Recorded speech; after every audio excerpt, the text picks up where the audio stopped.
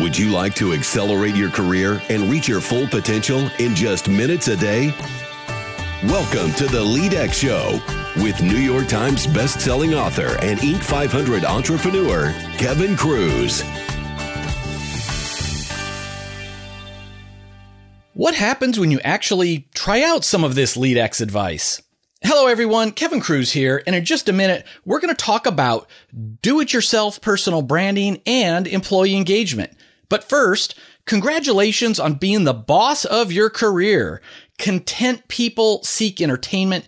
Ambitious people seek education. You are here. And do your friends and family members a favor. Let them know about the LeadX Show. Tell them it's the smartest way to start your day.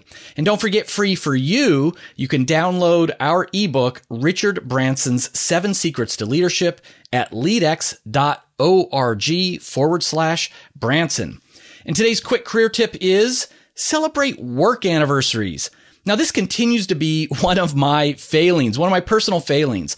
You know how everybody celebrates birthdays in the office. You know, the card gets passed around, usually gets lost, and then someone finds it the last minute. There's a cake in the afternoon with that awkward, do we sing the song or not, happy birthday? Well, it turns out most people value their work anniversary more than their own birthday. Now, for me, I have no idea when any of my work anniversaries, have been when I've started my companies. I can't even remember the year sometimes of when I've done a startup, but I'm a little weird like that. For most people, they can tell you the exact day they started in their job. So celebrate that work anniversary. It is a big milestone. That is the career tip of the day. Now, today, we've got a very special guest on the show. Not the normal program, and I am excited for it. He's a business leader who lives and breathes so many of the topics we address on the LeadX Show. He's been a leader in the technology space his entire career, starting as a quality assurance team leader at WordPerfect. Now, this is going way back because that was my first word processor, and on through to his current role as Vice President of Digital Media at Hughes, an EchoStar company. Our guest is none other than Mike Tippets. Welcome, Mike. Thanks, Kevin. It's great to be here. Yeah, we're going to have a lot of fun talking about some of the unique things you've done. I know you're going to inspire other listeners to actually take action. But as a listener, you know I always hit you with the first question, which is share a time when you failed in your career, because we want to know the lesson you learned so we can learn the same lesson. Fantastic. And you're right. I knew this was coming. And if you'll indulge me, I actually have 2 examples. Great. And I'll go quick. The first one, I was newly married, and as you say frequently, we were young and dumb. And I was approached by a friend who was going to invest in a company, and that company was going to make shipping pallets out of plastic. Oh, they were going to make it out of plastic. It was going to be better than wood. It was going to be all these things. And I couldn't stand the thought of this friend making money and me not making money with him. So, I went out and I did the worst thing you can do when you invest. I borrowed money on my Visa card, and I put $5,000 into the company. Literally, 30 days after I handed them my money, I got a bankruptcy notice from the company. We're over, we're done, we're out. So, they took my money knowing that they were in trouble. And, it took me 4 years to pay off that $5,000. But, every week I was reminding myself 2 things. There is no such thing as get rich quick. And secondly, never invest blindly. I didn't know anything about shipping, trucking, pallets, injection molding, nothing. But yet I was willing to invest a significant amount of money. And I think the lesson that I learned there, beyond just investing blindly, is any kind of investment choices. Today, if I'm going to assign precious resource, which is people's time, to a project, have I thoroughly been briefed, understood, and know what I'm doing? So that was lesson number 1, failure number 1. And the other big one will be very obvious to a lot of people. But in 2008, we won a huge contract with a retail company. And in 2012, it came up for renewal. And I made assumptions. I just assumed things were going fine. Customers going to renew. There was really nothing to worry about. And they didn't. They went with a competitor. And, that was we not only lost a big customer, but we lost a big opportunity, and it was very painful. And 2016, we were able to win them back. And what I've taken from that is obviously never take a customer for granted, But in that process of not taking them for granted, talk to them and routinely, not just that quarterly check-in, but, get out there and listen. You can never listen to a customer too much. And, the other thing that I think has been said on several of the episodes, when you're listening, listen with the intent to understand. Don't just listen with the intent to respond. So those are two career trips and falls. Wow, Mike. Okay, so first of all, there is gold in these tales, and I want to thank you because these are real stories of failure and lessons learned. You're being vulnerable, you're being authentic, and as you know, we get a lot of good failure stories, and some of our guests will say, stubbed my toe on the way to work and it hurt. We don't always get such real stories. You're sharing real stuff, and on the first one about that investment, I just want to underscore for our listeners. Too often, it seems like most people will, they'll spend hours and hours and days to investigate what new car to buy, but then they'll put an equal amount of money in an investment on a stock tip or because their buddy at work told them it was a good idea. How are we spending more time buying a car than investing our money? So I think that was a great lesson there, Mike. And you're right. I have to remind myself in business over and over again, like we're always so quick to try to sign up the new customer, make the next sale. Salespeople are notorious for this. It's like, boy, just go and chase and do that hunt. And we've got to spend time sort of on customer retention, I guess I should say. How often are we checking in? Let's not take them for granted and realize that if we're not talking to them, we know someone else is. Our competitors are talking to them and getting in there. And I'm thrilled, Mike, you're able to recover that deal because that was an old mentor said, hey, every time you lose a deal, you got to start making the plan for how you're going to win them back. Oh, absolutely. Now there's, you have all the adages and everything about it's cheaper to win an existing customer than it is to get a new one and on and on and on. But yeah, this was a great lesson. So, I'm making every attempt I can now to live that learning and learn about the customer's business. Don't go in there listening for things that I can sell them. Oh, you need my product X, you need my product Y, but listen to the problems they're dealing with and then collaborate with them on how to solve them. And obviously you hope your products, your services will fit in there. That's great.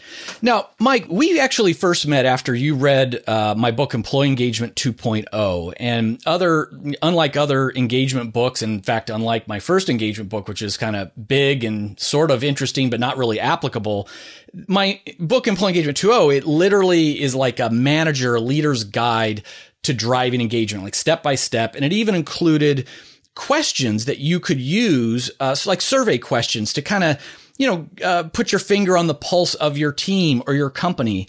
And you took action. You actually sort of modified the questions and have been working with it to improve the engagement of your team, right? Yeah, that's correct. I remember the day I was sitting on an airplane. I was reading the book and, here it comes. And you had written it so that the individual reading could, measure their own personal engagement in their current job. And I did that. I went down through and was marking in the book and everything. And then this light bulb went off and I said, you know what? I'm going to ask these 7 questions of the 40 so people that work for me and measure it.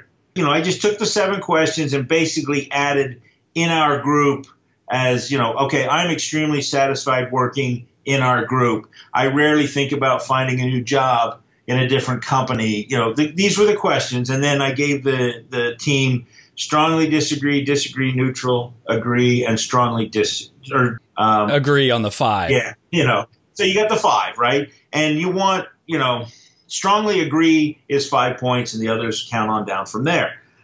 And it was very, very interesting. So I put it out there. I said we're doing this anonymously, okay? Because I want as honest an answer as you can honestly give me. And I also told them, go home and go over this with your significant other. Because as you've talked about, it's in books and everything, work bleeds into home. Right. And what I don't want is, give me your work answer, but then when you go home and your wife, girlfriend, whoever says, well, you're not that happy or you like that. Remember we talked about it. So I usually give them a week to 10 days to turn it in. And then we just, we do what a business person does. We We take it, we numeric it, we line it up, and we evaluate it. Let me interrupt your story here. So when you first told your team, you said it was about 40 people that were invited to take the survey? Yep. And do all of those 40 report to you, or do you have a layer of management in between? There's actually, for part of them, there'd be 2 layers. 2 layers. Okay. So what was the reaction? Is it like, cool, we get to give feedback, or, oh my gosh, what crazy idea does Mike have now? Where did this come from? Like the first time it came out of the blue. So what was the reaction? Generally, it was the former. Okay, let's give some feedback. Listen, I've given out books and I've talked to these guys. The one good thing I'll say, not to brag, but I do regularly talk to these guys, all of them, down through both layers. So it's not like, we never hear from Mike unless he wants something from us, kind of a thing. But if I remember correctly, I think I had nearly 100% response. Yeah, and that's whenever I work with companies and teams on engagement, they're always wondering, geez, how engaged are we and all the rest. I can tell a lot just by the survey response rate, because if the survey response rate is high, that means in general people are engaged and there's a high level of trust. If there's low trust, if they think Mike's not going to do anything with the data, or Mike says it's anonymous, but then he's going to find out that I dinged the company and he's going to fire me, all of those things, then they don't take the survey at all. And so, in fact, if I see an organization that has 50%, half of the people finish, I'm happy. I think that's pretty good in a large organization. And so, the fact that you had almost everybody already says a lot about the culture, the trust climate, the amount of communication you're doing. So that's great. And so what were the results? Were you surprised by what came back? No. Well, I don't think I'd say I was surprised. I mean, I was curious, because not having ever done this before, we have been very lucky. We have very low turnover in my team, and in the technology space, that's pretty unheard of. But I was excited to get the results back. And when we got the results back, a perfect score, quote unquote, would be 35, right? Somebody was completely happy with all 7 questions. We scored at about 26. And I put these numbers together. I made a couple of charts, and I went and gathered the group together, and I said, okay, I want to show you what you said to me. And then I told them things that I was going to do with the other managers on the team, the leadership group that we had, and we started doing some of that. And a lot of it was just around communication, talking to them, listening to them, and then talking to them. It's to make sure that they're aware of things that maybe I know and I just assume people know down the chain, and they don't. Good news, bad news, direction, these kind of things, but keeping them informed. And so we did that for 6 months. We had some regular meetings. We talked to people. We kept them informed. We did the survey again, and we bumped up about 1.5 points, almost 2 points. We did it a total of 5 times over 2.5, almost 3 years. And my goal was to get us as close to 28 as I could. Right. My interpretation of the data and a little bit of what I've read is if you're above 28, you're probably running a little bit of a never land there. It's a little unrealistic. And if you're below 21, you got problems. You got people leaving, or they're about to. And so, again, the last one we did was about a year or so ago, because I was doing it every 6, and I got to thinking that was now being a little too frequent. We're gonna do it more annually now. But we were just under 28. We were in the mid 27 and change. So I was pleased with that. I was very pleased with what it taught me. The biggest thing I came away from that with was ongoing communication. And then I think I built some trust by reporting back. I showed them the real numbers. Right. What I saw and what I heard, I let them tell me if I was misinterpreting in their opinion. And, engineers and numbers, that's always fun. Well, so Mike, let me unpack some of this and elaborate for some of the people who either are not as familiar with employee engagement or certainly, haven't read the book. And this is so much good stuff in here. So back when I started researching and writing about employee engagement, leadership and engagement, my old business partner and I, we looked at survey research on 10 million workers in 150 countries. I believe it's the largest employee engagement pool there is. It's now owned and continues to grow as part of IBM's workforce solutions. And, that research showed there's about a dozen drivers of employee engagement, but most of it comes from growth, recognition, trust, and communication. We all want to grow and learn and be challenged. We want to be recognized for doing a good job. Trust isn't about ethics. It's more like, I trust that the leadership has a good plan. I trust that the future is bright for the company and therefore for me. And then communication comes in number 4th. And communication, again, back when I was young and dumb, it'd be like, I'll send out more emails to everybody if they want more communication. Well, that's called information. What people want is two-way communication. They want their ideas to count. They want to be able, to speak their mind without repercussions. And so, Mike, as you described, the great way that these surveys, you get that overall number. So you can kind of say, all right, on this 5-point scale, 7 questions, how high are we to perfect scores? How much agreement do people have? And that's useful for tracking progress. But then the real power is to look at those scores and say, scores and or comments, if you ask for comments, and say, okay, out of growth, recognition, trust, and communication, like, what's the lowest score? We can always get better. So let's look at one of those. And you mentioned, communication came up a lot. And that was always the one for me as well. And so much so, Mike, I don't know if you would agree, we've got a few miles on our engines, you need to strive to over communicate as a leader and know that it will still never be enough. Like, people just crave more and more and more and more frequent communication and ideation, that I found that to this day, when I think I'm over communicating, I'll still often get dinged like, well, I didn't know about that, or how come we aren't doing this? Have you found that to be true too? Yeah, absolutely. And a couple of weeks ago I was speaking and I said this, people, human nature, for whatever reason, if we hear negative news, we're more likely to believe that than we are positive.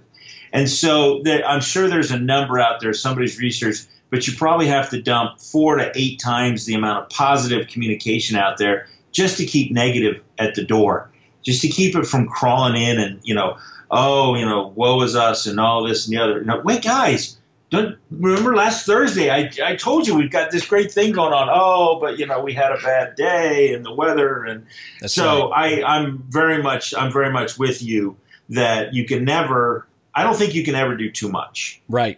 Now, at the same time, make sure it's honest, right? Don't just communicate, oh, look, it's Thursday morning, I'm supposed to communicate, here's communication. No, it's got to be honest, which means that sometimes it may be 2 sentences. Guys, this is going good, and I'll keep you posted. That's right. And the other thing, Mike, that I wanted to highlight for our listeners again, the genius of what you did, and this is the right way, this is the only way you're going to move the needle on engagement, is to not make it a one and done event. So you said you were doing this every 6 months. Now you've lightened up a little bit to 12 months. So many people ask me, why, if engagement's so powerful, why do so many companies stink at it, right? Because there's only about 1/3 of the workforce in North America is actively engaged at work. Worldwide, it's less. It's about 10%. And so many companies will say, okay, we're trying to save money, so every 2 years we will do an employee engagement survey. Well, that's not frequently enough. And then they take the data and they keep it up in the C-suite. And it's the head of HR and the CEO. They all say, oh, communication is down. We will send out more emails from the CEO. And the reality is you've got to do, which is exactly what you've done, Mike, is you share the results back with the team. You make it a grassroots thing. So frontline managers can say, okay, team, here's our employee engagement data, the good, the bad, the ugly. Here's where we're doing better than average. Here's our areas for improvement. Now let's brainstorm. What does it mean? What would we have to do around here for you to score communication as a 5? What would you have to do around here to answer these questions a 5? And so I think, Mike, again, hats off, that it doesn't, you didn't say, oh my gosh, I don't have $1 million budget for a global survey company. Oh my gosh, I'm so busy. You realize the value in this. Again, it's a 7-question survey. You implemented it. You were doing it like 5 times so far. You're sticking with it. So, I mean, just this is the right way to do it. So great job. Thank you. Yeah, no, it's people, you hear this in sales all the time. People buy from people. Well, the same thing's true at work. You work for people. And if you're in an organization large enough that, you've got a C-suite and you've got frontline workers and you're distributed and so forth, those people need to know who's leading the company. They need to hear from regularly. And regularly for some companies is quarterly, regularly for other companies is monthly and what have you. And, different levels of management can take turns and, so on and so forth. But I firmly believe that if the CEO is not visible, if she's not out there in front of the troops on a routine basis so they can see and hear from her, that's a huge mistake. Well, and what would you say to the CEOs if she says, this is just about making people happy, there's no hard ROI on this engagement stuff? I mean, how would you answer that? With all due respect and politeness, I would say that I can show her numerically that a frontline $10 to $15 an hour associate costs her $3,000 every time one leaves. And in the customer service industry, so retail and hospitality and all these different ones, they're going 40 to 60% turnover. So if you've got 100,000 employees, you got 50% turnover, and every time one of them walks out the door, it costs you $3,000. Do the math. And if you disagree with me, we actually built a model and put a little website up where, look, put in your numbers, put in your average, your hourly rates and your costs and things that we use in the model. And I promise you it's going to come out somewhere between $2,500 and $3,500, if you're honest with yourself. And that's real money. Now, no program, no survey, no anything's going to suddenly take that to zero. But if you're a 40,000, 50,000 employee organization and you move the needle 1 or 2 points, that pays for a lot of activities and a lot of things. And I say to the CEO, hey, if you had an extra $1 million because we dropped it 3%, would that open a new store? Would that fund a new location? How much R&D would you do with that? Because it goes right to the bottom line. Now, that website, is that an internal website you created? No, it's external, and obviously we'll dump it in the show notes and everything, but it's valuemodel.hughesignage.com. Great. Okay, we'll definitely put that in the show notes. That's a great gift to our listeners, Mike. I appreciate that. Yeah. Now, we originally built a model for our sales team and told them, go grab your prospective company's annual report and different things and plug some numbers in. And you'll go in with some credibility. It won't be perfection, but it'll be some credibility. And then tell them, listen, if I've used wrong numbers, if I've misinterpreted your data, let's sit down with the model and plug your real numbers in. We've done it enough now that I'm very confident in saying that your frontline employee is going to cost you $3,000, and that goes up somewhat exponentially as you go up the organization chart, and not just because salaries are more expensive, but you start to see the knowledge loss and things that go out the door when an employee turns over because they're disengaged. Well, it's the knowledge loss and the onboarding time and all that. And if you're at a high enough level, the headhunter cost is huge at these executive roles. That's very true. And again, you said it, and we repeat it a lot.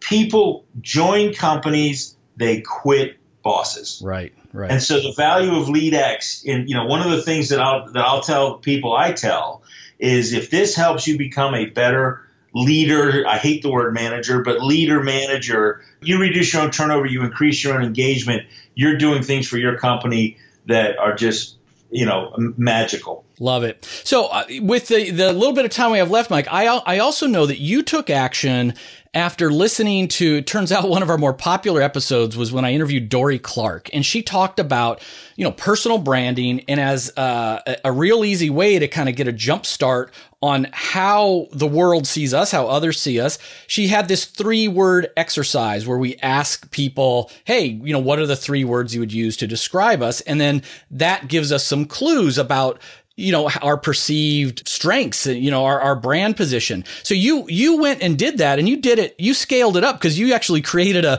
1-question Survey Monkey form, and you sent it out, was it to 69 people? I did. I couldn't think of a 70th person. Hey, I don't remember getting that link. I probably did, but I don't know. Maybe I was 70. There you go. I did, Kevin, and I received 57 responses, so I got about 171 words. And there were duplicates in there. And being the visual guy that I am, I thought the best way for me to look at this is to make a word cloud.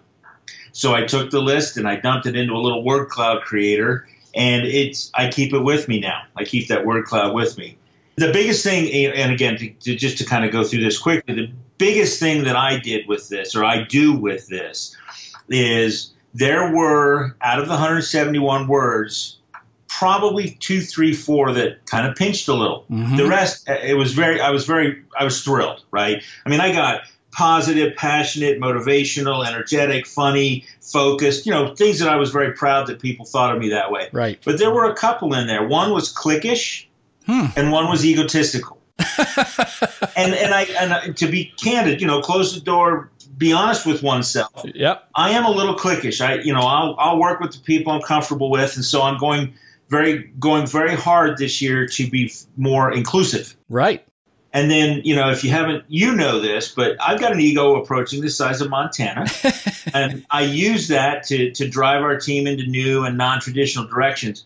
But I'm going to make sure this year that I don't let that become an offensive aspect of my brand or of my personality. But I read the list every Monday with the idea of, okay, make sure you don't do the things this week that you've said you're going to watch. And then on Friday, I read it to see how I did. Just, it's a 5-minute exercise. Incredible. And, it's interesting. I can remember back when I was part of larger organizations, and like every year or two, they would do the 360 surveys where everybody, all around you is giving you feedback on your performance.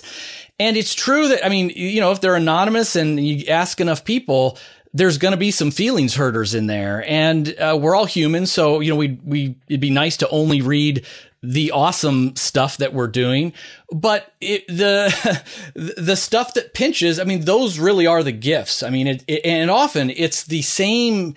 It's the other side of the coin of the positives, right? So, someone who might be motivational and hard charging and big idea could maybe be viewed as egotistical, or when those things are, amped up to 11 instead of 10, then it sways into egotistical. But, I would always focus on those. I like it, the words, the feedback that pinched, and the same thing. I would just kind of remind myself of them through the year to just kind of grind off my hard edges a little bit. Yeah. Yeah. And by the way, 360 is important in that exercise. I went above, lateral, and down as I picked those people, because I really wanted a 360 view. And I did have to be honest. I reached out to our HR department before I did that. I said, hey, listen, this is what I want to do. And they were laughing. They're like, do it. We wish more people had the courage to do it. So it was awesome. That's great stuff. And I like it the way, again, it's not just a one and done. You printed out your word cloud, and now you're going to work with it by reviewing it, twice a week. I think that's a great practice.